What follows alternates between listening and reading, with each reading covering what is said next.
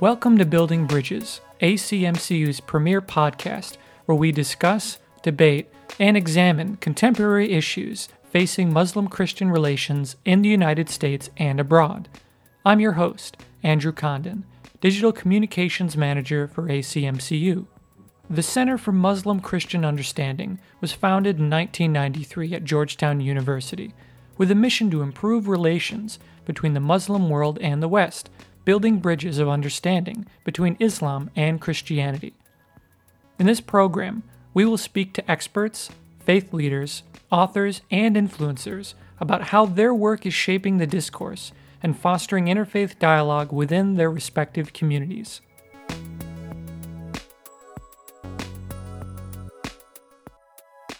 Dr. Zachary Wright is Associate Professor in Residence at Northwestern University in Qatar, with joint appointments in History and Religious Studies. Wright received his PhD in History from Northwestern University, with a dissertation focusing on the history of Islamic knowledge transmission in West Africa. Dr. Wright joins us today on Building Bridges after he gave a talk at ACMCU this past year. Thank you so much for coming on our podcast, Dr. Wright. So just a little bit of background for our audience is, how did you start studying this topic, and what was really your inspiration for delving into the topic that you're studying and that you just gave a talk on? Well, it's actually a long story. It starts in 1997 when I first got a undergraduate research opportunity grant from Stanford University while I was studying, and so the summer in between my junior and senior year, I got this grant. I had no idea really wanted to do what I wanted to do, just that I wanted to go to Africa like my older brother who had cool experiences and wrote like kind of Jack Kerouac stories of traveling around Africa and doing wild things. So I said, I want to go to Africa too and write my own wild storybook. So when I got to Africa, I had to have a letter of introduction, and so at Stanford, I was in the African American theme dorm previously, and I had this friend, Sabir Muhammad, who's a great swimmer, and but his mother knew somebody who had gone to Africa, and so he agreed to produce that letter for me, and I ended up going to Senegal, and to this, I guess, what's considered sort of like a holy city, and it turned out that this place was the center, the spiritual heart of a Sufi community, 60 million plus strong, and that the person I was meeting was one of the great renowned Sufis of the age. La yarhamuhu. He died in 2008. At that time, I had never met anybody like this. It just kind of blew my mind. The depth of his scholarship in many different fields. He had actually previously pursued a PhD at Northwestern University that I later got my PhD from. But, going there, meeting this person, and the sort of things that they were thinking about, and not only him, but the entire community, the depth of their scholarship. And me, somebody who was always had excelled in school and academia, and sort of had that inevitable pride that one gets internalized, and then to go there and to see what I consider real scholars, and then they say, "Oh, so what do you know?" And I'm like, "Well, I'm a creative thinker. I'm very innovative. But what do you know?" But of course, I still value both epistemological perspectives. But, it's really amazing to see lived knowledge in practice in a West African context. Also, the beauty with which they represented their religion was, I'd known Muslims before. I'd taken courses on Islamic studies as an undergraduate. I didn't really be interested in converting to any religion per se, but to see the way that these people lived the beauty of their religion beyond words, and their kindness and their smiles and the way that they hosted people really made an impression on me. So then kind of seeing that community in action, and then having to go back to America. I was only there for 3 months the first time. I later spent about 3 years in Senegal studying total. But then to have to come back to America and confront people's, ingrained stereotypes, both within the Muslim community and outside, about, well, what are Black African Muslims, and then to sort of have to unravel that and to explain it for myself, what I saw in practice, which is this idea of internalized knowledge in being. And so then I later on wrote a book to try to explain that, called, Living Knowledge in West African Islam, which tried to look at how knowledge and religious identity can be transmitted in a physical presence of a scholar beyond words. Words are important, of course, whether they're written down or communicated orally, but there was something that affected you being in a presence of a wali Allah or a friend of God. Yeah. So in your talk today, you talked about a couple of things, but one thing that really struck me, and something that myself have never really experienced, was esoteric science. So for those who may not be familiar with Sufism, or, at a broader level, what per se is esoteric science, and how does it relate to Sufism and Islam? That's an excellent question. I'm the one. Well, me and a few other people are sort of trying to use that word, but it can be obviously understood differently in different contexts. So in Arabic, I just think it's the best translation of the Ulum al-Asrar, or the sciences of secrets. The point that I'm making in my own writing is that this should not be considered synonymous with Sufism. What we mean by the Ulum al-Asrar in the Islamic tradition is sort of like aspects of Kabbalism and Judaism, or in other words, things that do things mostly with words, and it's definitively called a science because it produces replicable results for its practitioners, right? So it's to think about the ways in which, if you believe that a holy book is actually revelation from God, that God has now endowed each letter of those books with a certain power, and that there are certain angelic presences which are connected with each letter. And so then you can take those letters and also weigh them, and so that you think about there's a number that corresponds to each letter. And now you can use those, you can represent then the power of the divine word through these numbers, which now can be communicated in formulas, or put into squares even.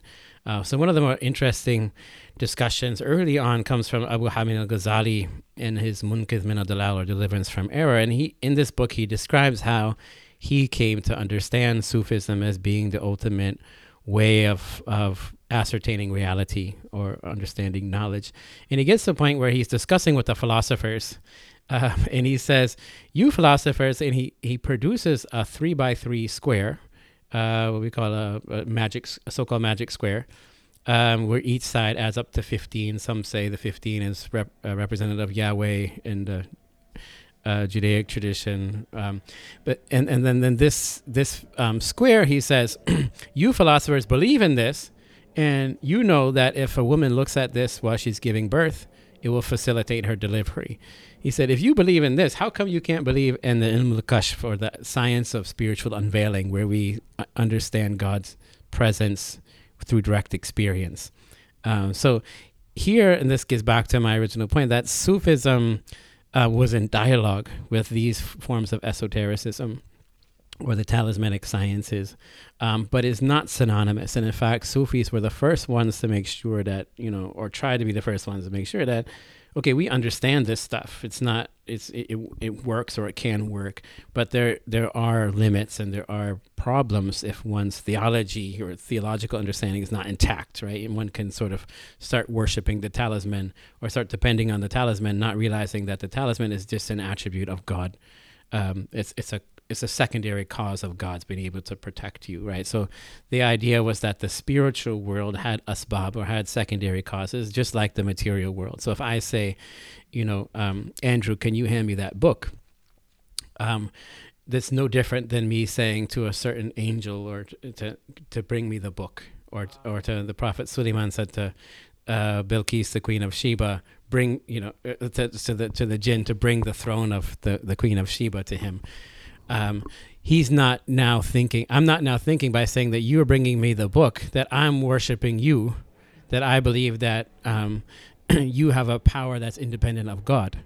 But people get confused when it's in the spiritual world, and they think that if they see a spiritual entity, they have difficulty making sure that recognizing that the power of that spiritual entity belongs to God, even if it has free will. Yeah, that's a beautiful saying. So I also saw that in your presentation today, you talked about this concept of the oneness of being. Seems like you've been evoking a little bit of that in the answer you just gave. Is this oneness of being, was this a concept that was brought about by Ibrahim al-Qurani himself, or was this something that was a part of Sufism prior to him really codifying it as a concept? Yeah, that's a good question. This idea is very controversial. It should be pointed out in the in Islamic theology. It's most primarily associated with Muhyiddin ibn Arabi, who dies in the 13th century of the Common Era, originally from Spain, and dies in Damascus. He himself never uses the word, but the ideas, I think you saw in the presentation, is Allah al-Mawjud, bidhatihi, lidhatihi. They're very clearly, even if he didn't say the word, he himself very clearly used the concept. So yeah, the question, the subject is an old one. It has been controversial, and basically, I think the dominant understanding of Sufism was that you had to experience it to know what they were talking about. And so even when Sufis like Ahmed Sarhindi and others disagreed with Ibn Arabi, if you look closely, so Mir Dard is this famous 18th century Indian scholar who also comes with a Tariqa Muhammadiyya, or path of the Prophet ﷺ, from his father Nasr al-Andalib. But the point being that he takes the opinions of Ahmed Sarhindi. Ahmed Sarhindi said there is no wahdatul wujud, there's only wahdatul shuhud, meaning unity of the subjective experience. And Ahmed Sarhindi said if you put iron in the fire until it gets red hot and you take it out, and the iron is sitting there red hot, and you ask the iron, what are you? And the iron says, I am fire. He said, can you blame the iron? He said, that's what wahdatul shuhud, that's the unity of subjective experience. And so, but Mir Dard, the later Indian scholars, say, you know what, Ahmed Sarhindi he's just trying to articulate the idea so people can understand it, but he's not really disagreeing with Ibn Arabi, because Ibn Arabi is also talking about the fact that, yeah, not everybody, in subsequent Ibn Qurani as well, that the fundamental unity of being is not something that everybody can understand or even witness. And so that the wahdat wujud, by that understanding, is subjective, because not everybody is going to understand it, but it doesn't deny its ontological reality. So another concept that I came across in your talk was axial sainthood. Is this a part of mainstream Sufism, or is this again something that came out of the 18th century? I guess I'm only trying to understand the succession of teaching. How does one become a saint in Sufism? Is that something that is a part of the succession of teaching, or is it something beyond, something more? Well, the first thing to understand about the Islamic tradition as other religious traditions, you have different articulations or theological developments that emerge historically. But all of these developments, of course, anchor their understandings in the formative sources, right? So those who developed articulations of sainthood, or sainthood is really a bad translation of walaya. So walaya in Arabic really means friendship to God, or amity, or proximity. But the idea of separate sanctification of one's person as separate from God would be problematic for the Islamic understanding. But so that's where the idea kind of diverges from Catholicism, where So the point being that there are references to walaya in the Quran, or to sainthood or friendship with God in the Quran. There are in the Hadith, and there are also references to darajat, or degrees in the ranks, degrees in the presence of the Lord. There are also hadith. There's one hadith is very interesting where the Prophet ﷺ is in the mosque and he's talking with a companion. He said there's a person who is about to enter the mosque, and it's by him that Allah has mercy on the entire universe. And it's by him, I'm not giving the exact words, but the meaning. It's by him that Allah sends the rain to the earth and enlivens the dead things. And the person was like, who could that be? And the person who comes in the mosque is an Ethiopian man who had his nose cut off. Nobody knew of him. He was the janitor, and he used to clean the mosque. So basically there was this idea that a person could be so close to God secretly that God has mercy on everything around them because of that person's sincerity. And so the idea of axial sainthood means that there's this idea that is elaborated most explicitly earlier on with Hakim al-Tirmidhi, who dies in 910 of the Common Era. So this is an old idea, and basically it's going back to the idea of the amana, which is the trust that God gave to the entire creation, and that the mountains at first refused because of its weight, but human beings took on, but they are unjust to themselves in the Quran, right? So the idea is that God has to create one individual at every time that can hold that imana completely. And if that person were not to exist, that person who holds the trust of worshiping God with ultimate sincerity at any time, if that person were not to exist, then the Hujjatullah would fall, that the proof of God would fall on the entire creation and would be destroyed. So that person is the one thing now saving the universe from destruction because of they never waver in their sincerity and commitment to God. Wow, that is a responsibility. Wow, amazing. So another thing I wanted to touch on is Gnosticism, and this is a concept that is found in other faith traditions as well. Is Gnosticism and the thoughts that come from this idea of oneness with God or secret knowledge. I think that's what Gnosticism may transfer for. Is Gnosticism, is it something that is uniquely a Sufi a practice of trying to find the secret understandings found within sacred text, or is this something that either came before or after?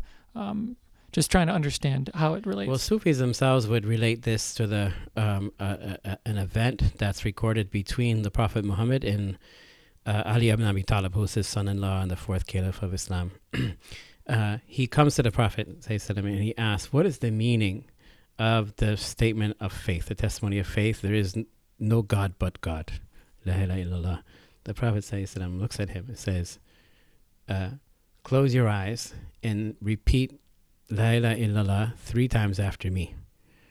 And so what Sufis say is that that's an instance where the meaning of the basic tawheed or theology of Islam is communicated through experience. And that's what gnosis is for Sufis. And I'm not sure that's the best translation. Others have argued that it's not. Cognizance would be another, but the word in Arabic is ma'rifah, and it's essentially to recognize, like as in Romance languages, this is not the case in English. We have 2 different words for knowledge. So in French we have savoir and connaissance, right? So savoir is your knowledge of a thing. Connaissance is your awareness of a being or an entity, right? So this is the word. So in Arabic we say ilm is a knowledge of an objective thing, an observable reality. Not that God is not an observable reality, but that the ma'rifah is an awareness or an experiential knowledge of an actual being. So that's the understanding of ma'rifah for Sufis. That is something that basically the idea of God in the Abrahamic traditions, and as you know, in Islam, articulated with the 99 names, and also the attributes of transcendence. Who astawa al-arsh, he's established on the throne. Who aqrab alaykum min habban warid, he's closer to you than your own jugular vein. How is this rationally possible? The mind can't comprehend this, how God can be the creator of everything in the beginning and predestined everything, but then intimately involved in answering the supplication of anybody who prays to him. So these things are important for Sufis. They must be understood, but they can't be understood through deductive reasoning. They have to be understood through a faculty that's greater, which is the heart. And the heart is something now that is the chief organ that hosts gnosis for the Sufi tradition, right? And the idea is that the heart is like a mirror. So the Sufis say, it happened that the full moon, that I saw the full moon in the purity of my internal being. How is it possible for me to contain the like of him? But it happened, just as the full moon shows itself in the reflection of the still pond, although it is far removed from the still pond. So this is an idea that the heart can reflect and can see the complete wonder of God. And this is, Sufis also source this to the Hadith Qudsi, which means a holy hadith that the Prophet said, where God says, I who cannot fit into the universes, can fit into the heart of the sincere believer. And so that's where Sufis start. That's wonderful. So last but not least, as we are at the Center for Muslim Christian Understanding, do you feel that in your research, some of the early topics or dialogues that are found within Sufism in the 18th century and probably before, can they teach us anything today in our societies about Abrahamic understanding and or how to foster positive dialogue between peoples? What examples could you say we could pull from the 17th and 18th century? That's a really good question. I think, interfaith dialogue can only go so far by thinking about Trinity versus unity or different understandings of Jesus. In other words, there are in some ways insurmountable differences, and in some ways those should be respected. Like a religion, as Timothy Winters of Cambridge says, has a right to make an absolutist claim. And if we want to approach interreligious dialogue by suggesting that every religion has a piece of the truth but not the whole truth, then we're actually positing ourselves as the arbiter that's above any one of those other religions. So we have to respect the absolutist claim of any religion. Otherwise, we're not sincere in respecting that religion. So what we can do, I think, to approach interreligious dialogue and harmony and working together, I think is the key question, is to think about how these religious traditions often have very similar understandings of humanity, right? And its relationship to God. So leave the theology aside for a minute and think about how people thought about the human condition. And I think that's what's essential in today's modern age, that has, whether we know it or not, we're all being subjected to this idea that the human being is somehow some kind of great machine. And it's just, once we figure out all the different molecules and how they act, then we can figure out how to even replicate the human being, right? So this idea then is that the essence of the human condition is this connection to God, connection to the infinite. And I think that's really beautiful and well articulated in certainly the Abrahamic traditions, but also others. And I think, how Sufis would certainly understand that is that, the nafus, not only, so they talk about the constituent elements of the human being. You have the nafs, which is the ego self, the animal self. So in Arabic, you have two words for soul. One is nafs and one is ruh, right? And I think in Judaic tradition, it's similar. The idea that you have this spirit of God in you, the breath of God that is somehow divine, and connects you to God in this way we can't really explain or we can explain it, but we can't put it into words, right? We can experience it.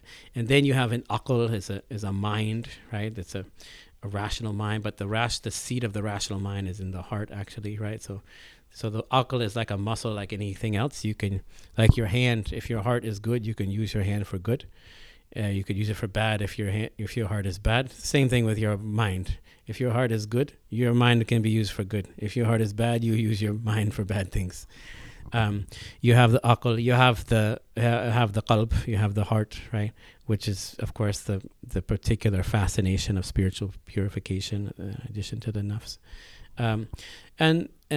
So you have these ideas of, and these are elaborated in other faith traditions as well, to think about what is the human reality itself, right? And how do we activate those realities to best connect ourselves to God, to best and so in Arabic we say the tahqiq al-insaniya, to realize the human condition. And I think what's fascinating is that Europe sort of claims to have exclusive ownership over the idea of humanism.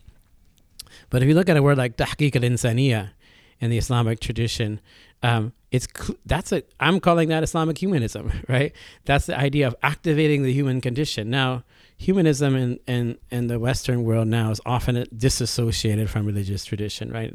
In order to be humanist, you have to disassociate the human being from its connection to God, or from its religious implications. And I think there's a way in which we can return to that conversation from the perspective of multiple faith traditions, to recognize that no, for thousands of years, the human condition was expressed essentially as the ability to connect oneself to God. And the lack of that ability essentially renders you no different than an animal. Well, Dr. Wright, thank you so much for taking the time.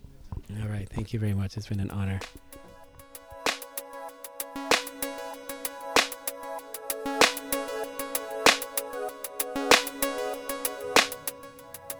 Thank you for joining us on this episode of Building Bridges, brought to you by ACMCU.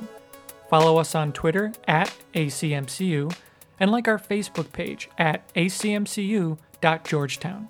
Feel free to submit any questions and tune in for upcoming episodes.